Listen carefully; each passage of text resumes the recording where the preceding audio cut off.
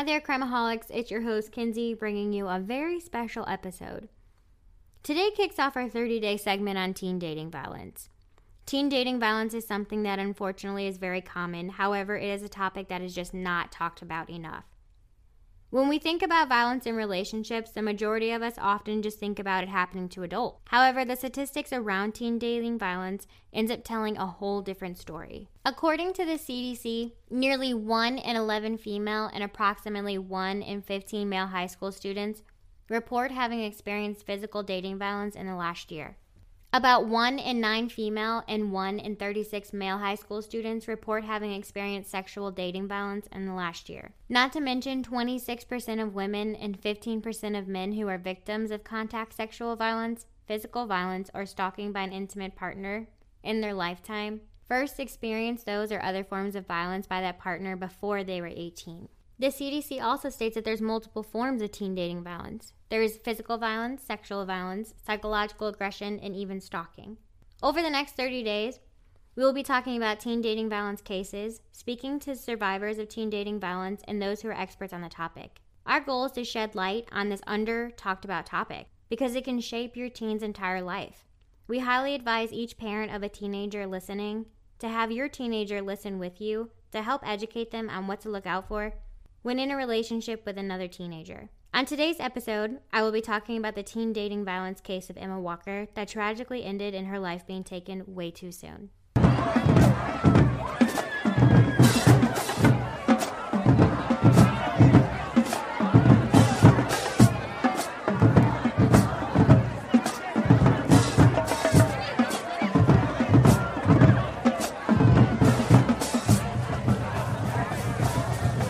This first teen dating violence case takes us all the way down to Knoxville, Tennessee. For those of you who do not know, I am from Gatlinburg, Tennessee, which is about 40 to 45 minutes from Knoxville. Knoxville is the closest city from Gatlinburg, so I did spend a lot of time there growing up. According to ABC News, Emma grew up in Knoxville with her family, and I had followed this case from the very beginning when it happened since I am from the area. And Emma was one of the most natural beauties I have ever seen. She was just absolutely drop-dead gorgeous. According to Emma's family and her friends, not only was she an absolute beauty, but she was also a very happy and vibrant person. They said that Emma loved to dance around and do silly things just to always have fun. Emma was also a very intelligent girl who was often on the honor roll. In the fall of 2014, she became a freshman at Knoxville Central High School. Emma also had a major passion for cheerleading and was a natural at it, according to her friends and family. They said that she loved cheering out in front of the roar of the crowd under the lights on Friday nights. Being a beautiful, outgoing, fun, and high-spirited girl, Emma ends up catching the eye of a boy pretty quickly on the football team, and according to ABC News, that was Riley Gall. At the time, Emma was just 14, and Riley was a 16-year-old junior. Riley was also the football team's all-star receiver, and even though he was the team's all-star, according to his close friends, Riley had what they called a nerdy side. Given that an older, popular boy took interest in Emma, things ended up taking off pretty quickly. Soon her social media was just filled with multiple pictures of her and Riley, and she would often make statements like, "Look at how lucky I am." These two were known as like the it couple. They were known as the couple that everybody wanted to be, and they were seen as soulmates and very much in love. According to Emma's parents' interview on 2020, Riley was just the kind of boy that they wanted for their daughter. He was very active in their community church, and when he first started coming to their home, he was super polite and well-mannered. Everything was yes ma'am and yes sir. However, Riley in their relationship was not as perfect as people saw it to be. According to her parents on ABC News, the more that Riley came around their home, the more they realized that something was off about him and something was just not right. They said that he went from being really well-mannered and polite to having a bad attitude with Emma. He started telling her what she could and couldn't wear and who she could and couldn't talk to. Her parents were not okay with this, so they ended up stepping in and telling Riley, "Hey, look, you're not her mom and dad. You do not tell her what to do, and you do not tell her what she can and can't wear. That's our job." And not only did her parents start to pick up on red flags pretty quickly, her friends have stated that they did as well. They said that right when they started dating, Riley had no interest in meeting her friends or getting to know them or even wanting to be around them. And they said to them that was really odd. They were all around the same age. They all went to the same high school. They all did the same things. Why would he not want to get to know us? and he would get frustrated with Emma when she would want to be around her friends. And they wanted to say something to Emma, but they said that they saw how happy she was and that she really liked this guy, and so they did not want to say anything just yet. Everyone in her life figured that this relationship was going to end pretty quickly, but it ended up being 2 years long, and during this 2 years, Emma and Riley were constantly fighting and constantly breaking up and getting back together. Over the 2-year time frame, Riley's behavior became more and more erratic towards Emma. He became extremely clingy and controlling. He started becoming very frustrated if Emma was with anybody but him. He was trying to isolate her. He was controlling her daily activities, who she could speak to, and what she could wear. Her friends and family stated that on the outside, their relationship looked like your typical teenage relationship, but it was anything but that, and anything but normal. Riley was so obsessed with what Emma was doing and who she was around at all times that Riley ends up sitting outside her place of work for hours to watch her. Her friends and family also stated that the two of them often got into fights, and these were very dramatic, over-the-top fights. They said that these fights between them were something that they had never seen from people their age. Although these fights did not take place in person, they often took place over text message and Snapchat. Like any concerned mother, she starts looking through Emma's phone because she's really worried about Emma. She's becoming really withdrawn. She's not acting like herself, and she wants to get to the bottom of what the heck is happening. So she ends up going through Emma's phone, and what she finds is that Riley is being extremely verbally abusive to her daughter. In one message that her mom came across, Riley said, "I hate you. I hate everything about you, and you're the biggest bitch I have ever come in contact with." In one certain message that really alarmed her mom, stated, "I'll check for your obituary. Fuck you." Like, I just can't even comprehend someone making statements like that to somebody that you truly love and care about. My husband and I started dating as teens in high school, and I could never imagine having those things said to me by the first boy that I ever trusted and fell in love with. You just don't say that to somebody that you care about. That's abuse. Horrible verbal abuse. Not only is that verbal abuse, but that's also mental and emotional abuse as well. Her parents did end up questioning Riley about the text messages to their daughter, and he just ends up saying, "Oh, well, I was angry and I said something stupid." If you are getting that angry with somebody that you're in a relationship with, that's not healthy. You cannot treat your significant other like that just because you're angry. Emma's parents did try to tell her that the things he was saying and doing to her were not okay, but being that age, unfortunately, you think you know everything and you don't even really realize that what is happening to you is actual abuse. She just wanted to be with the boy that she thought loved her. Her parents, being really concerned for Emma's well-being, did what any other concerned parent would do. They tell Emma that they need to break it off. They ban Riley from their home, and they end up taking Emma's phone away so that the two are not able to communicate. But of course, when you tell a teenager, no, they can't do this or that, or no, they can't have this or that, they're going to want it and they're going to do it more. According to ABC News, Riley ends up giving Emma an iPod Touch, which she was able to connect to her family's Wi-Fi so that they could still communicate. In these messages that her parents saw on this iPod Touch, he was being very verbally abusive and saying the most nastiest things, but then he would turn around and say the most sweetest things to her, telling her how beautiful she was and how much he loved her and how much she meant the world to him. What was happening is that Riley was love bombing her. According to Psychology Today, love bombing is the practice of overwhelming somebody with signs of adoration and attraction. Abusers like Riley love bomb their victims because they know that after the abuse, their victim is likely going to be distant, and they use that love bombing tactic to manipulate them into cutting that distance and coming back to them. Riley's manipulation ended up working on Emma because in the fall of 2016, the two were still dating, despite her parents' best efforts to keep them apart. At this time, however, Riley was no longer attending Knoxville Central High School. It was a freshman at Maryville College where he played football.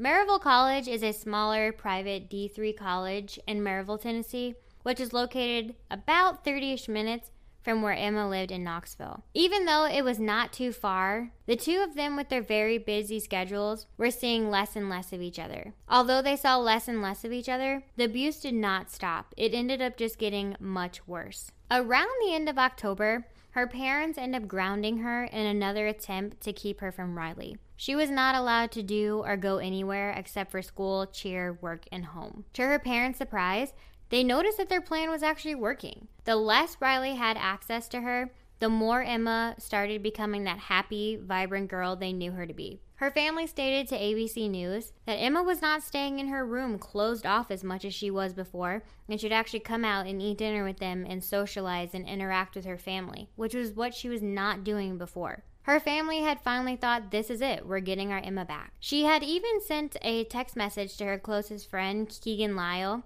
that stated she and Riley were done for good.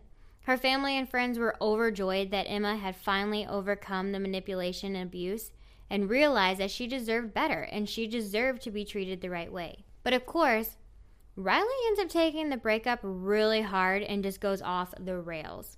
At one point, while in his dorm at Maryville College, he took multiple painkillers with alcohol in an attempt to commit suicide. Committing suicide was not an uncommon thing that Riley would bring up to Emma over the 2 years. When she would break up with him in the past, he would always try to manipulate her and say that he was going to kill himself in order for her to stay with him. Riley's best friends watched him go through the most outlandish mood swings after Emma broke up with him for good. His best friend Alex stated that he would constantly moan and cry and complain about how badly he was hurting and how he wanted to take his own life. Alex felt that this was Riley's way of getting his friends to feel sorry for him and for him to be able to get more attention. With Riley out of the picture and Emma finally back to her normal self, her parents started to give her more freedom. On November 18, 2016, Emma went to cheer at a playoff game for the football team and went to celebrate their win with all of her friends. Emma went home that evening with several friends to hang out at a classmate's house. What she thought was going to be a normal, fun night turns out to be anything but that. While Emma was there having a really good time with her friends, she starts getting these really odd and weird text messages from some random number that she did not recognize. And I'm going to read these text messages to you guys so you understand the severity of the behavior behind them. The unidentified person ends up sending the first message around 11:30. And this message says, go to your car with your keys, go alone. Emma, who is this? Unidentified person. What part of alone wasn't clear? Emma, yeah, I'm not going to because I don't know who this is, LOL. Unidentified person. I don't want to hurt a loved one. Emma, what? Question mark. Unidentified person.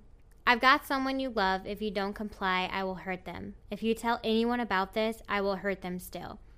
Emma, show me, LOL. Unidentified person. No pictures. Stop playing around and do as I say. Drive to the bottom of the driveway. If you don't by 11:50, I will hurt them. Bring no one. Emma, I know you're one of Riley's friends, but stop. Unidentified person. I won't harm you. Just do as I say and you won't be hurt. Emma, I'll just call the cops. Unidentified person. Have it your way. Emma, I know you're Riley's friend. I'm not stupid and you won't hurt him. I'm blocking you. Unidentified person. I'm no one's friend. We have him now. You have till 11:50. Emma, I broke up with Riley, so chill. Unidentified person. If you do not care about him anymore, then it shouldn't bother you. You have made your choice. Emma, I know Riley put you up to this. I'm not dumb. Unidentified person. We have him currently. He hasn't put anyone up to anything. If you're okay with him getting hurt, that's your choice. Emma, I'm blocking you. This is bullshit. Unidentified person. You may want to answer his call. We're letting him have his phone to call anyone before we hurt him. 4 minutes. Call the police and he dies. Your choice. We're allowing him one last chance to get a hold of you. You've made your choice. If you do not want to hear his crying and screams, give him a call. Until next time, he is in a ditch beside her house. It's a shame you can all of a sudden not value someone else's life. You might want to check on him. Since you don't care, just let him lay there. He was unconscious when we left him. That was your warning. We will be back next time. It'll be worse. Humiliation, fun too, and watching you make him out to be a crazy person made our night. See you soon. Obviously, these text messages are really not normal and they're pretty scary. But in the beginning, Emma was just thinking that this is one of Riley's friends and that he put him up to this and she had nothing to worry about. She thought it was just a prank. But as the text messages went on, she started to really feel uneasy. So she went up to one of her friends, Zach Green, who was also a mutual friend of Riley's, and she was crying. He asked her what was wrong, and she said, I've been getting these really scary text messages from an unknown number saying that they kidnapped Riley and that he's outside of this house. So Zach and Emma end up going outside, and when they get outside, they look to the right, and there was like a black figure laying in the grass. And they realized that it was a body, and the body was laying there face down. And right away, they realized that it was Riley. So Zach asks Riley, "What are you doing here?"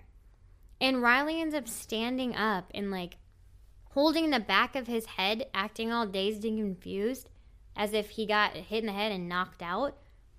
And he was saying to them, "I don't know how I got here. Last thing I know is that these people had me and they hit me and I blacked out. I don't know how I got here. I'm really confused how I ended up here." Zach ends up telling Riley that he needed to leave the house and not come back. This entire situation just blew my mind. How mentally unstable do you have to be able to stage your own kidnapping, scare the crap out of your ex-girlfriend, and think that you're going to get her back? That is beyond manipulative. It's just more mental and emotional abuse towards Emma. Emma herself also ends up telling Riley that he needs to leave the home.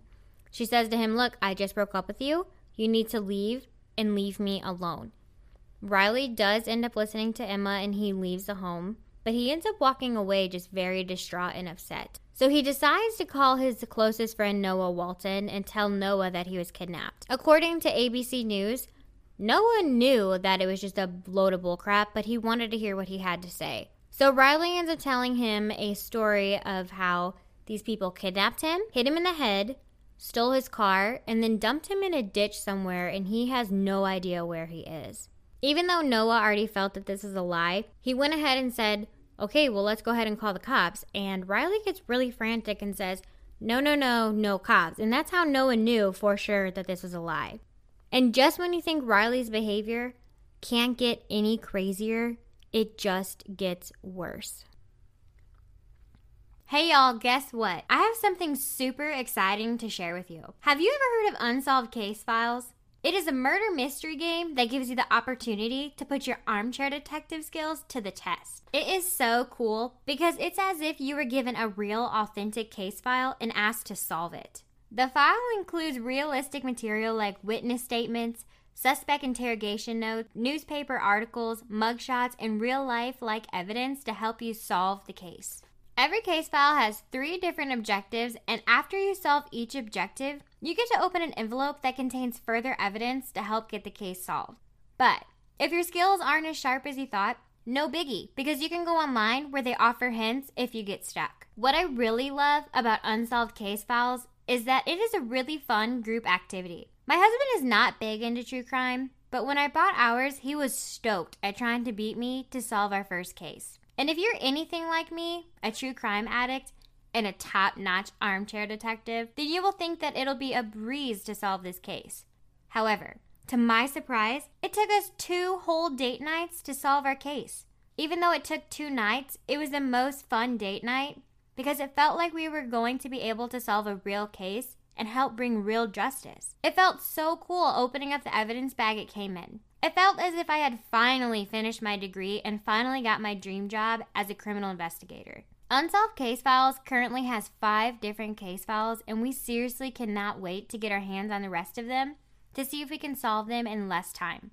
I really love that Unsolved Case Files is not one of those subscription boxes where you have to pay monthly in order to get more evidence to solve a case. This gives you everything you need all at one time, giving you the opportunity to solve it in one night. That's if your skills are just that good. I highly recommend putting your skills to the test by going to unsolvedcasefiles.com and ordering your case file today. Even better, you can use my code UCF5CP to get $5 off your purchase. Crimeaholics, don't wait. Get those cases solved. The next morning on July 19th, 2016, Emma was at her home getting ready to meet her mom in town. While Emma was at home getting ready, she ends up getting a knock at the door, but this knock ends up changing into banging and repeated doorbell ringing over and over again, which ends up scaring Emma. She kind of peeks out the window and all she can see is a person in all black banging and trying to open her door. This frightens Emma, but instead of calling the police or calling her parents, Emma ends up texting Riley. She says, "I hate you, but I need you right now." Riley texts back, "I'm coming, I'm speeding, just give me a minute." When Emma did not show up to meet her mom, Jill, she got really, really scared and wanted to check on Emma. So she ends up going back to her home to see if Emma is there. And when she pulls up to the house, she sees Riley in the driveway. And according to ABC News, she has this feeling of, oh my God, why is this kid here? Like, we just got him out of our life. Why is he standing in the driveway with my daughter? So before she can even ask any questions, she walks right up to Riley and she says, "You're not supposed to be here. You need to leave." And he says, "No, I'm not leaving. I'm here to check on Emma." So she politely repeats, "You know you're not supposed to be here and you need to leave." Thankfully, he did leave, and her mom says to her, "Emma, why is he here?" And she says, "I felt like a burglar was going to come in and kill me." Jill was just not buying any of this. She said to her, "Don't you think it's odd that Riley was involved in both incidences and he happened to appear at both times?" And Emma said to her mom, "No, like, it was not him. Like, I know it was not Riley." But Jill knew better. She knew that Riley was doing all of these crazy, outlandish things in order to get Emma's attention, to get her to talk to him again. It is pretty evident that the more Emma was rejecting Riley, the more unstable his behavior was getting. According to her mom and dad, even though she was super shook up from the events on Saturday, by November 20th on Sunday, Emma seemed to be doing okay. But for precaution, they wanted to follow Emma to and from work just to make sure she was safe. When Emma got off of work that Sunday night, her parents stated that she came home and told them she was going to go do some homework, and she went to her room. There is text messages showing that she texted her best friend Keegan to thank her for help with a homework assignment, and that she was going to go to bed and she would see her the next morning at school. Unfortunately, Emma would not make it to school the next day. According to ABC News, a little after 6 a.m. on Monday, November 21st, 2016, Emma's mom went into her room to wake her up, but Emma did not wake up. Her mom stated that she said her name, she didn't see anything, she didn't hear anything. She ends up bumping her leg to try and get her to wake up, but Emma still did not move. Jill says she looked at her face, and she realized then she needed to check for a pulse. Jill said she could not find a pulse on Emma, and that's when she made the devastating phone call to 911. Where is your emergency? What's going on there? I just tried to wake up my daughter for school, and she has no pulse. How old is she? She's 16. You said that she's non-responsive? Yeah. Listening to that 911 call is so hard. I cannot imagine as a mom what that feeling would be like, especially after going to the lengths that she did to keep Emma safe from Riley. Emma's death was not right away suspected to be a homicide. It was actually called in as a suicide, but the investigator that arrives at the Walker home said she went into Emma's room and right away she noticed something off. On the bedroom wall where Emma's bed was, had a small bullet hole right next to Emma's pillow. That is when the investigator called in and said, "This is not a suicide, this is a homicide." According to ABC News, the investigators end up rushing Emma's parents out of their home, telling them they needed to leave. They had no idea what was going on or what had happened to Emma. Even though at this time her parents really did not even know what happened to Emma, word spread quickly around town that Emma was no longer alive, and they were all shocked. This was not something normal for this area, especially for a girl like Emma. People felt, how in the world could someone like Emma Walker be dead? Once law enforcement started treating this as a homicide and no longer a suicide, they started looking for evidence really quickly. And they started with the bullet hole. So they went to the exterior of the home, and the investigators said that this bullet hole was about shoulder height. This was the bullet that hit Emma Walker in the head and killed her. Law enforcement were looking around, and they ended up finding a shell casing in the grass just below the bullet hole. As law enforcement was looking on the ground for any other evidence, they ended up walking around the corner of the home. And as they approached the corner of the home, on the side there is a second bullet hole. Law enforcement said that this bullet hole was also about shoulder height, but this bullet did not end up striking Emma because her pillow ended up stopping the blow. With this information, law enforcement was pretty stunned. Who would want to kill this young girl and why? All law enforcement could determine at this point was that whoever fired those shots into Emma's room knew that's exactly where she slept and that she would be sleeping. Once law enforcement did get the opportunity to question her friends and family about who would want to hurt Emma, every one of them gave them the name Riley Gall. So law enforcement ends up bringing Riley in for questioning. And according to ABC News, prior to him coming in for questioning, Riley was all over Facebook like he was a super loving, doting boyfriend and that he was grieving really hard. But according to law enforcement, when they brought Riley in for questioning, he had almost no soul. He was not showing any type of emotion.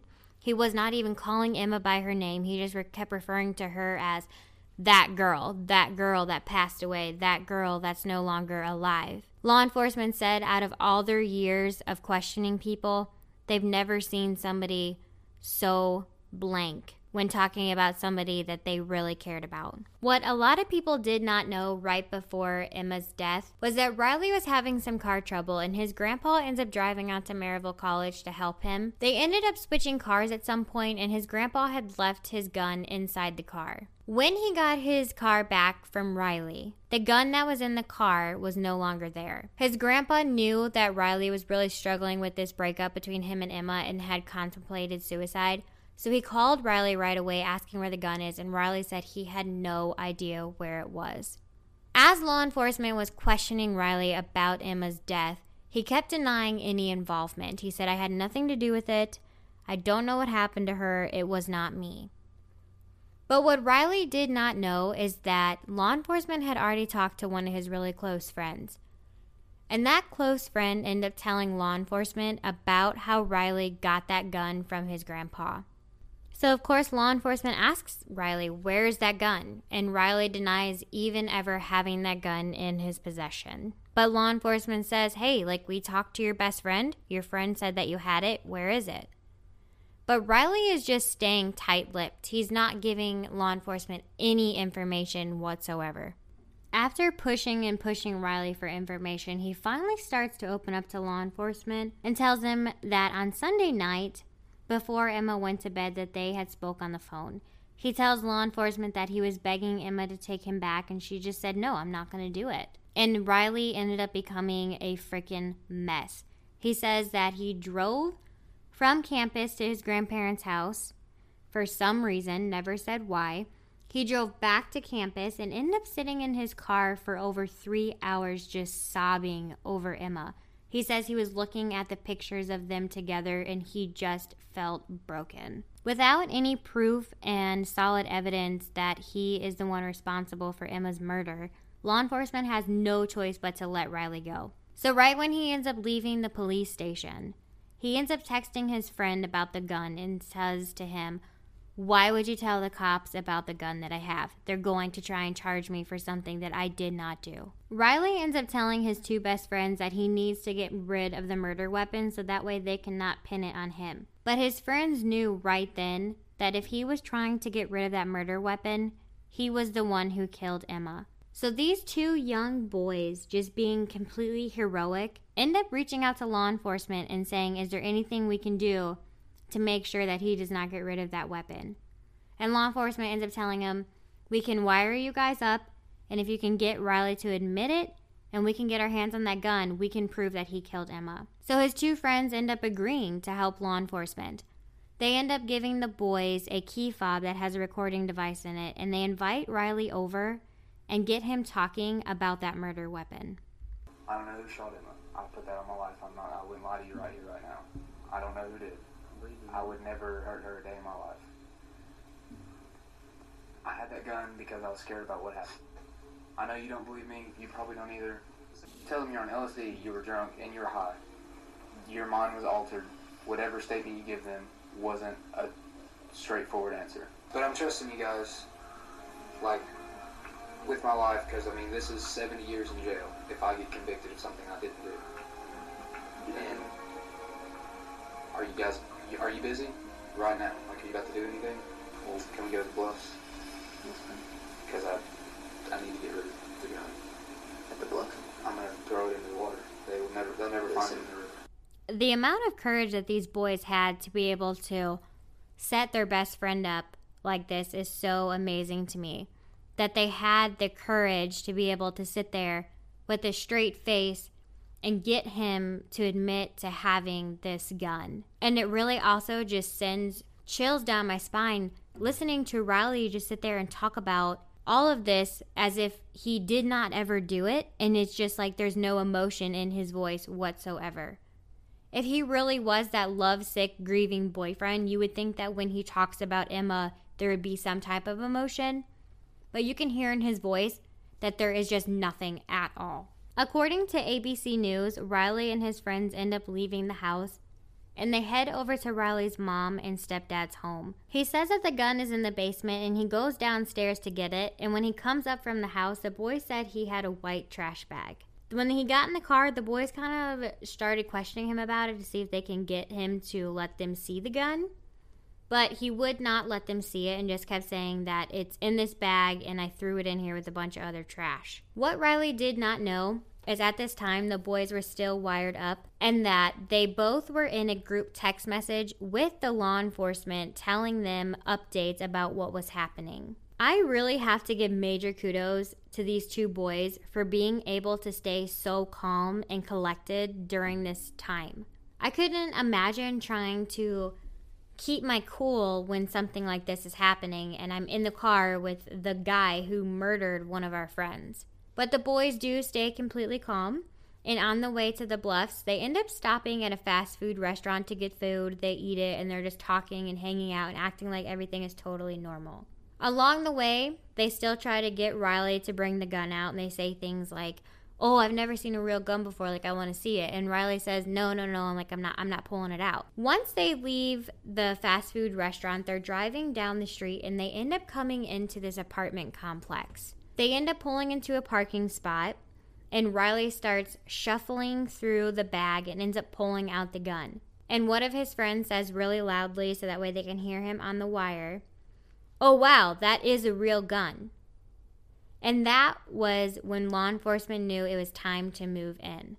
The boy said that Riley was putting on white gloves, and there was also different pieces of black clothing in there that the law enforcement believes that Riley wore the night of the murder and when he went to Emma's house that Saturday banging on her door.